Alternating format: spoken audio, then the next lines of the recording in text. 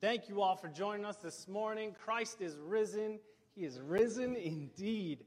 Kids, you are dismissed up to Grace Place. We love you. You can go have fun. We'll be praying for you. If you're a guest with us this morning, my name's Tim. I'm the pastor here at CF. And again, just thank you so much for choosing to worship with us this morning.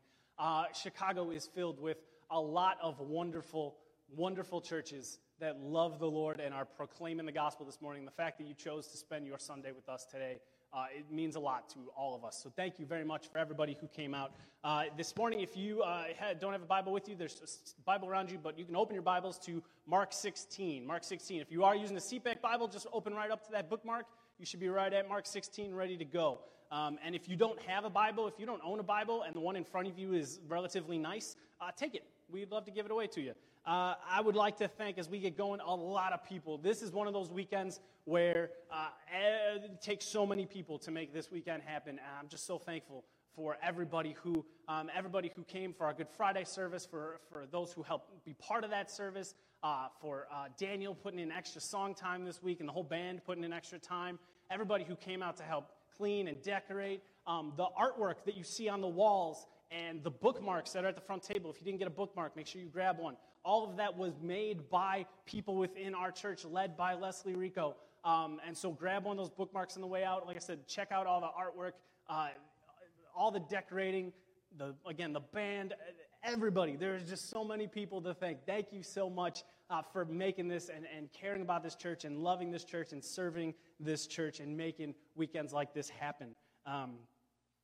So this morning, we, as I said, are going to be in Mark 16. We all have expectations. It's built into who we are, right? We have ideas about how something is going to happen based on our knowledge, based on our experiences. We combine all of the data we have taken in, and it helps to form and determine our expectations. But what happens when our expectations don't match our reality? What happens when what we expected is different than what actually happens? My mom is the queen of hyping things up. She is the hype man of our family. She is great at turning a very simple day of running errands into a big adventure. She is great at just rallying the troops, getting everyone excited, and we'll just go and do something. But sometimes she's too good at her job, and she raises the bar too high, and the hype doesn't match the expectation, right? The hype doesn't match the reality. So one time when we were little, I was probably 8 or 9. My little brother was probably 4 or 5, and Mom did one of those. She goes, all right, everybody, let's go. Get in the car. We're going for a road trip. This was a thing that would happen from time to time. And so we get in the car. We had some family friends with us, loaded up into my dad's big van. Where are we going? Don't worry about it. And we're just excited. We're going somewhere. It's a surprise. We're all pumped. We keep pestering. Where are we going? They won't tell us. Eventually, they say, we're going to Indiana. And that is a big deal because we're going to a different state. We don't know what we're doing, but we're going to a different state. And we're on the expressway. And we're going fast. And we're seeing the billboards. And this was in the 90s, so you had the Dennis Rodman hair, different color billboard going on 90. It was awesome. We didn't care where we were going. And we're driving for an hour and a half, whatever it was. And we stop. My dad pulls in to a truck stop in Indiana. And we get out of the van. And my little brother gets out, and he kind of surveys the scene. And he takes a few deep breaths, and he goes, this is Indiana? Indiana stinks. My apologies to those who are Indiana Hoosiers. The hype didn't quite match the reality. What happens when we experience those times? What do we do when our expectations differ from our experience? Today we're going to look at Mark's account of the resurrection and the expectations that got tied to it by not only the women who arrive at the tomb, but also us, ourselves. So I'm going to pray, and then we're going to jump into Mark 16. Please bow your heads and pray with me. Heavenly Father, you are good, and we celebrate you, and we rejoice in knowing you and rejoice in what you have done for us in sending your Son to die for us. God, we confess this morning, we come before you knowing full well that it was our sins that placed Christ on the cross. Knowing full well that we play a part in his death.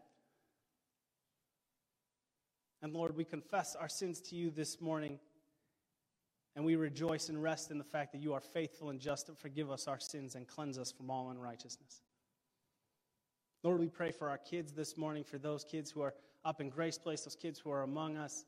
Lord, help us to lead them well, to love them well, to serve them well, to point them to you in the way that we teach them, in the way that we interact with them, in the way that we worship and interact with one another, that the next generation, that our kids are learning about who you are and about how good you are and how much you love them, and that you are revealing yourself to them by the way you reveal yourself to us and we interact as a church. God, I pray for our community. Lord, I thank you for this church. I thank you for the way you have held us together. I thank you for the way that you have built this place and led this place. God, we pray that you would continue to bind us together, that you would continue to encourage us, strengthen us, and help us to love each other well and to care for one another well.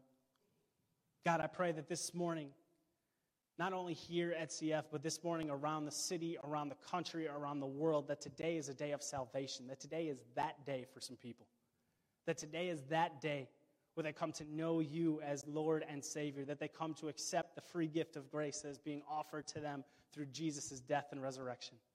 I pray that today is that day that they can look back on years from now and say, that's when my life changed. I pray that this morning is that morning for some people. God, as we open your word, as we hear from you, as you remind us of the resurrection, remind us of the joy and the power and the majesty on display, Lord, that you would help us to hear what you have for us this morning. That you would help us to understand, you would help us to respond to what you have for us this morning. Lord, I pray that as I preach, let the words of my mouth and the meditations of all of our hearts be glorifying to you. We pray these things because of Jesus and in his name. Amen. All right, we're going to read through Mark 16, and then we'll come back and talk about it. So Mark 16, starting in verse 1. When the Sabbath was past, Mary Magdalene, Mary the mother of James, and Salome brought spices so that they might go and anoint him. Very early on the first day of the week, when the sun had risen, they went to the tomb. And they were saying to one another, who will roll away the stone for us from the entrance of the tomb? Looking up, they saw the stone had been rolled back. It was very large. And entering the tomb, they saw a young man sitting on the right side, dressed in a white robe, and they were alarmed. And he said to them, do not be alarmed. You seek Jesus of Nazareth, who was crucified. He is risen.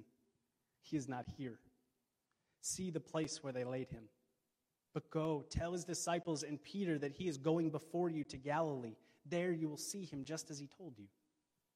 And they went out and fled from the tomb, for trembling and astonishment had seized them. And they said nothing to anyone, for they were afraid. Expectations.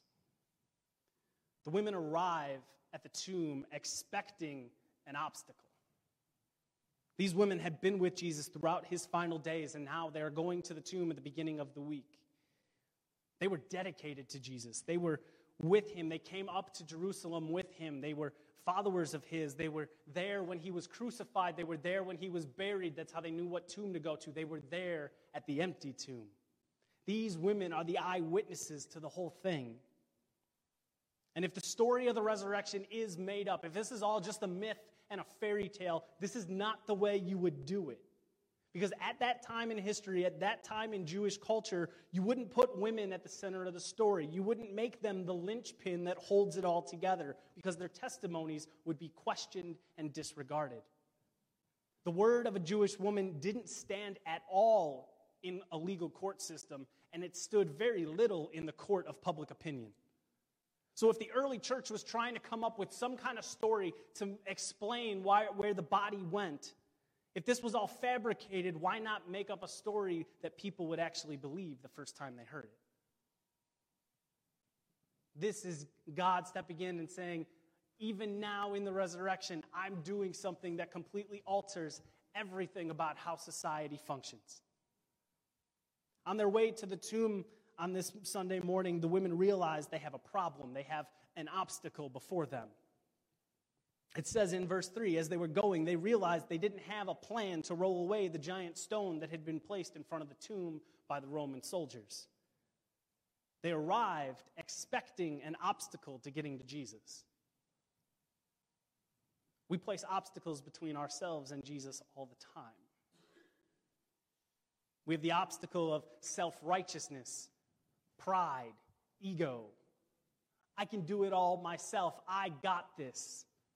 I'm smart enough. I'm good enough. I help people. I take care of people. I know people that are way worse than I am, so I'm pretty good.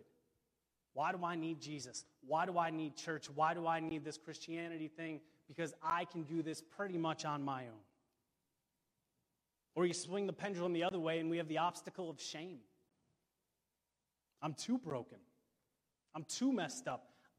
I've sinned too much. I've sinned too often. I'm not lovable. I'm not likable. I'm not worth it. Why would God care about me? And you have the obstacle of hurt. Maybe you've experienced hurt from a specific Christian or a Christian community which caused you to doubt the very goodness of God. Or even just looking at the darkness and evil and hurt that is within our world, it causes you to begin to doubt and question, is this really real? Is God really who he says he is? The women show up expecting an obstacle. The resurrection removes obstacles. We see it in verse 4.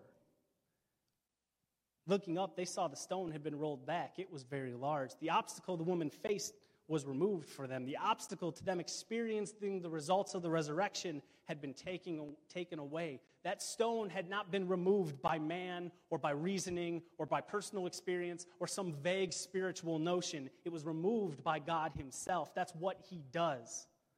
The stone was an obstacle for the women. It wasn't for Jesus. God doesn't roll away the stone so that Jesus can get out. He rolls the stone away so that others could get in, so that they could see that he was risen. God alone can make it possible to experience the power of the resurrection. He removes our obstacles and invites us to come and see for ourselves. The resurrection removes the obstacle of pride and ego and self-righteousness by reminding us of who God is, the owner, creator, and sustainer of all existence. And that reality is in direct conflict with our drive and our culture. Because our culture likes to tell us that we are the most important thing going today. Your thoughts, your opinions, your beliefs are the highest, and regardless of how it offends or affects others, no one can tell you you are wrong about anything, from politics to religion to sexual identity to whether or not you put fruit on a pizza. You don't. Just clearing that up. The world wants to tell you that you are a self-sufficient, independent island of awesome. And the reality is you have value. You have worth. But it's not about you. It's about being made in the image and likeness of God. Just the fact that you exist brings you value, shows that you have value and worth. All of existence does not boil down to us. It boils down to Jesus, the creator and sustainer and ruler of all things. His greatness supersedes anything this world can offer. Because anything this world or we can try and offer to God, anything good about this world is a gift and grace from God in the first place. It already belongs to him. Which means your impressiveness, this idea that you can somehow outweigh your bad with your good, somehow you're going to be able to work enough to impress God, that you're going to be able to win over God's affections on your own through your actions. And because of that, you will be welcomed into heaven and blessed with some kind of karma here on earth. It doesn't work that way.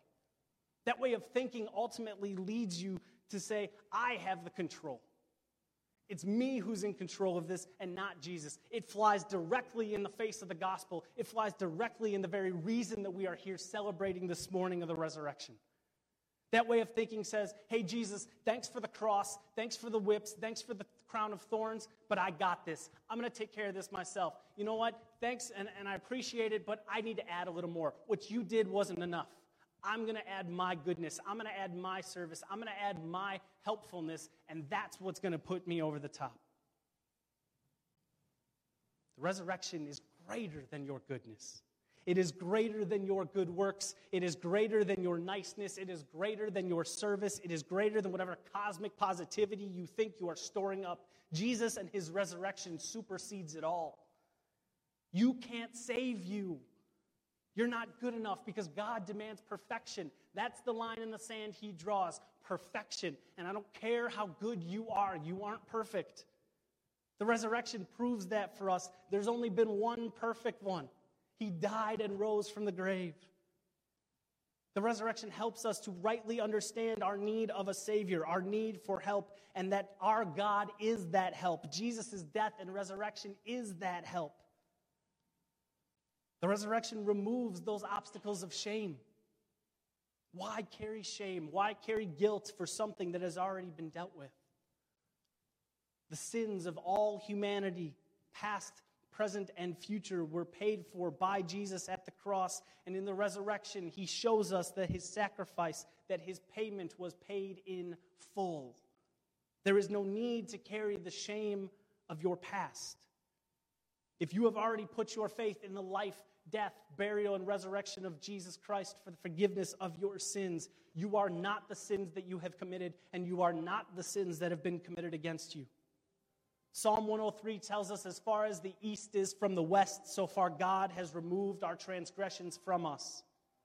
We have no need to doubt, no need to worry about Christ, because he himself paid for our sins. It is done. It is dealt with. It's over. It's what he said at the cross. It is finished. You have been set free of those things through the resurrection. So when God sees you, even when he sees you in your rebellion, in your failures, he sees Christ. And he is always satisfied with Jesus. And so he is always satisfied with you. The resurrection removes obstacles. It removes the obstacles of hurt. In John 16:33, Jesus says, "In the world you will have tribulation, but take heart. I have overcome the world." We will have tribulation. Not maybe, not potentially, not maybe, kind of, sort of, keep an eye out for it. We will have tribulation. This world is messy and broken and hard to live in sometimes. That's not a shock. That's nothing new. But in the midst of that mess, Jesus says, take heart. He says, trust me. I have taken care of this. I have taken care of all of this for you. I've got you if you will trust me. The resurrection is Jesus overcoming the world, overcoming sin and hell and death and Satan and evil in every form. None of that could stop him from rising from the dead. He is the ultimate authority over all things. The resurrection doesn't remove us from the tribulation, but it does remind us that if we will cling to Jesus and by and through him persevere, because he overcame the world, then we will as well. The women arrived expecting obstacles. The resurrection, he removes obstacles. The women arrive at the tomb expecting death. I mean, they were at a tomb, right? It's the exact place. You want to go find dead people, you go to the graveyard. They showed up with arms full of spices to anoint a dead body. It was an act of honoring of his life and making it possible for others to see the body without being overwhelmed by the smell. The spices are really a practical acceptance of Jesus' death. And even after seeing the stone rolled away, they went into the tomb and they went in assuming they were going to see a dead Jesus lying there. Everything about what they had seen that weekend, everything that they had heard, everything that they experienced told them that Jesus was going to be in that tomb, dead and buried. Everything logical, everything obvious, everything right in front of their face told them they should expect the natural. But the resurrection is supernatural. The resurrection brings life.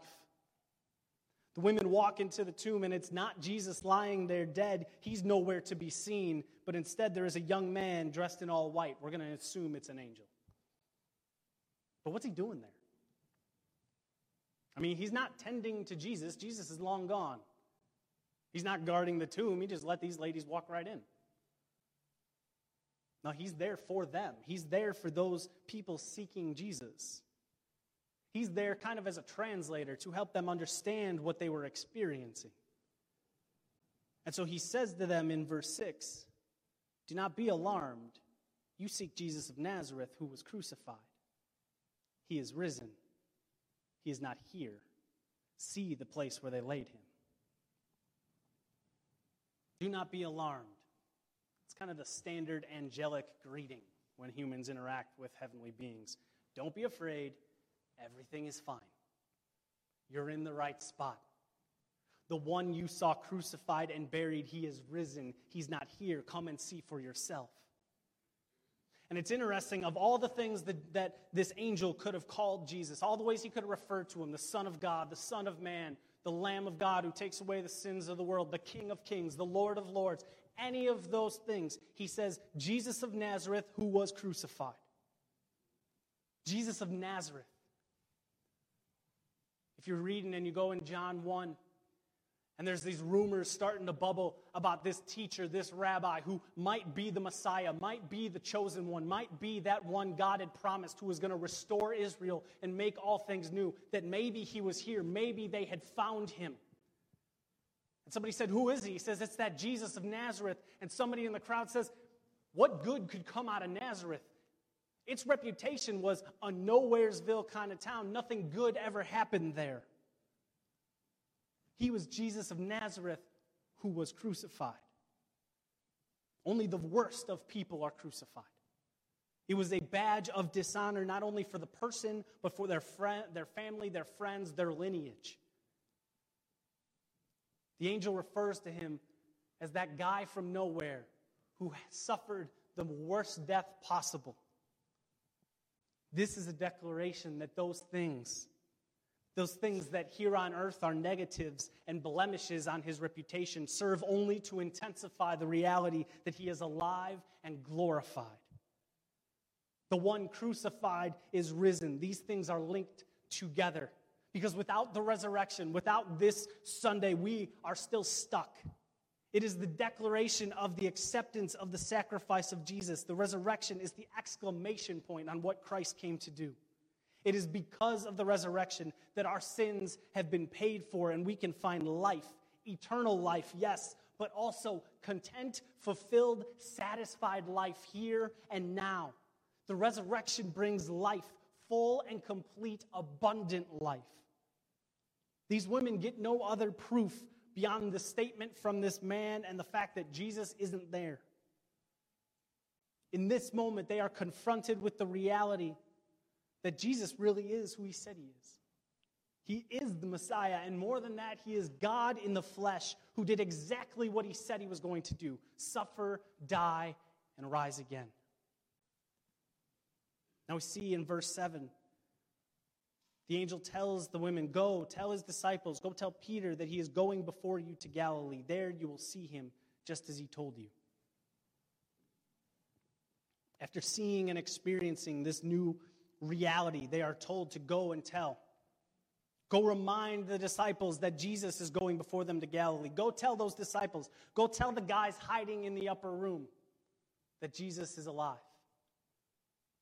This response, this instruction, this desire for Jesus to be with his disciples, to be with them again, is a reminder to them and to us that our past failures do not define our future in Christ. Our past failures, your past failures, do not define your future in Christ. These guys abandoned Jesus. Peter denies even knowing he existed. But in the resurrection, there is hope, there is forgiveness and grace to be had, even for those who abandon Jesus. Outside of Jesus, outside of a relationship with him, by our nature, we are enemies, rebels, dead in our trespasses and sins, is what Paul would say in Ephesians 2. We are dead and stuck. That's the condition. That's the default wiring. That's who we are by nature.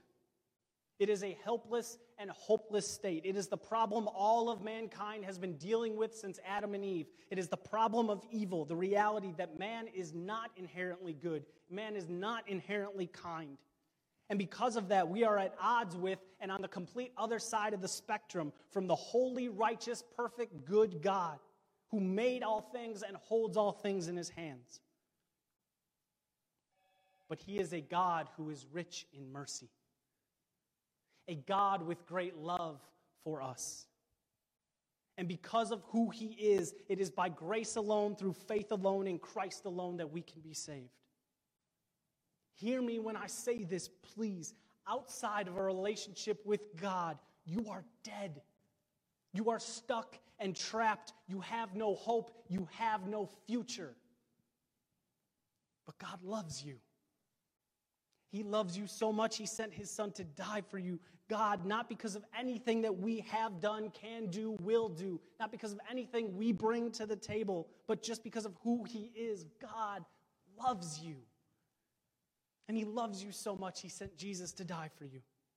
But death does not have the final word in this story. Jesus does. He is alive. The stone is rolled away. The tomb is empty. And just like when the women go to find him, Jesus is on the move still today. Because Christ died and rose again. For those who would put their faith in him, we too will live forever with him. Because where there is death, the resurrection brings life. Where there is hurt, the resurrection brings healing. Where there is pain, it brings a balm of comfort. Where there is old, it is made new. What has been broken has been fixed. What is separated is reconciled. What is lost is found. That's what the resurrection does. And this is true for anyone who would admit their need for a Savior, believe that Jesus died on the cross for their sins in their place, and choose Jesus to be their Lord and Savior. The women expected obstacles. The resurrection removes all obstacles. The women expected death. The resurrection brings life. You and me, we come to church on an Easter Sunday, and we expect an ending. And this is the one we get from Mark in verse 8. They went out and fled from the tomb, for trembling and astonishment had seized them, and they said nothing to anyone, for they were afraid. What do we do with that ending? People for hundreds of years have been trying to wrestle with the ending of Mark's gospel and make it a little more palatable. They come up with all kinds of theories. There's a theory that Mark's gospel actually goes a lot longer, but the page got ripped and lost. There's a theory that says Mark was writing his gospel. He gets to the end of verse 8 and he drops down dead. People would rather believe Mark dropped down dead and didn't actually intend for this ending to be there than to sit in that ending. Every day is a good day to have your Bible opened, and today is one of those days. Because my guess is if you have your Bible open, right after verse 8, there's some parentheses, and it says, some of the earliest manuscripts do not include verses 9 through 20. It's kind of universally understood that the rest of Mark's gospel, the longer ending as it's referred to, was written well after Mark's gospel. That he intended to finish us off in verse 8. And so I can understand why people want to put a bow on the end of Mark's gospel, to try and make it a little more satisfying. It bums me out when a movie doesn't have resolution or a book doesn't have a resolution. I want the happy ending. I want to know where the characters end up. I want that finality. We want resolution. We want the happy ending. Mark doesn't really want to give us one, or at least not one that we're used to. See, when we talk about resurrection, when we talk about Resurrection Sunday, we talk about Jesus showing up in locked rooms. We talk about Thomas touching the scars, or breakfast on the beach, or Peter being told to go and feed the sheep. We want those accounts because they wrap everything up nice and tidy for us. But the final words of Mark, what Mark wrote, focus on these women and them taking everything in that they had experienced. I mean, they show up to this tomb not even expecting really or having a plan of how they're going to get in. Yet the stone is moved away. Jesus is gone. There's an angel telling them that he is risen. Everything is really overwhelming. And they are overtaken with trembling and astonishment.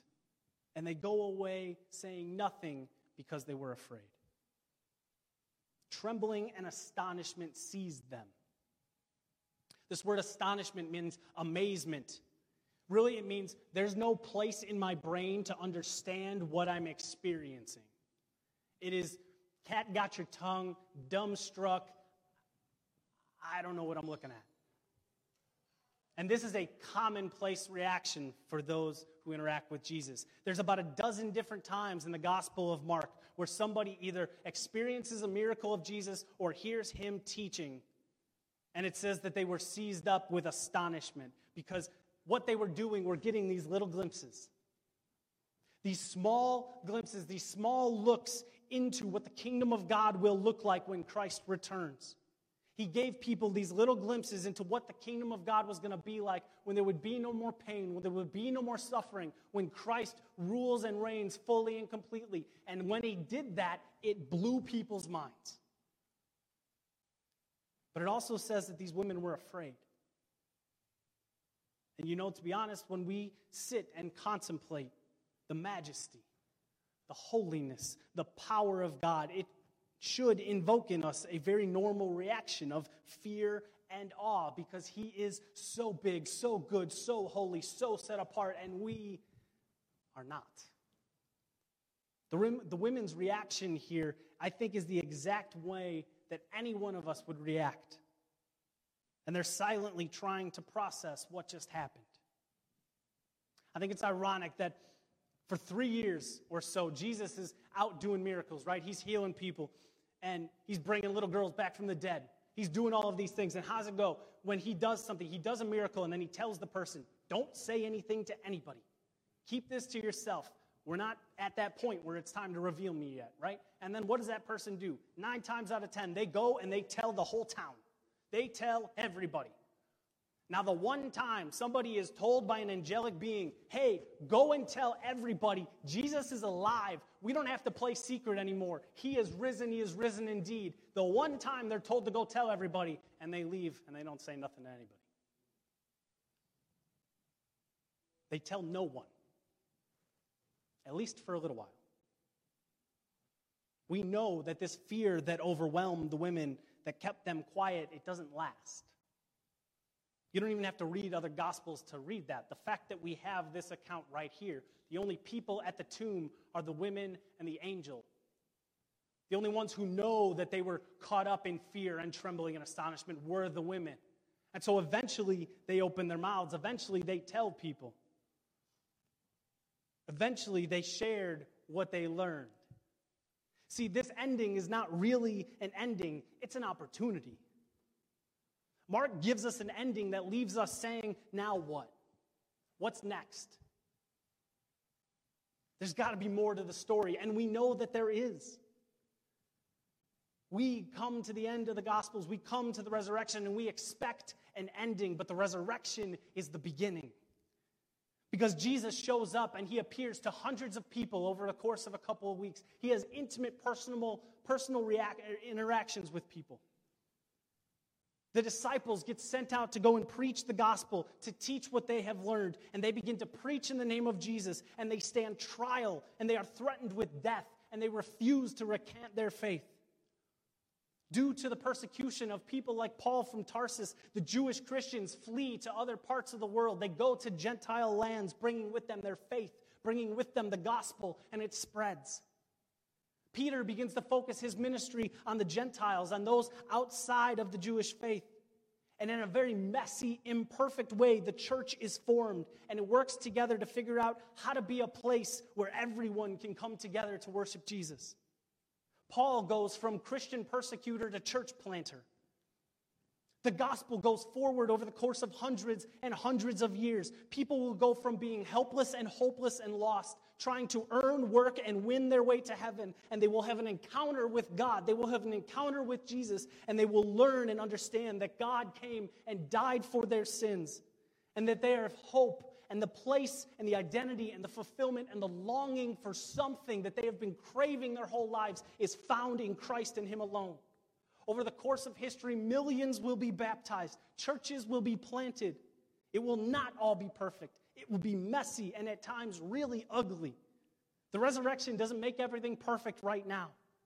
The women leave silent and overwhelmed with fear. Being a Christian doesn't magically fix everything. It's not perfect. But we know throughout history that there are men and women who will stay faithful to the gospel.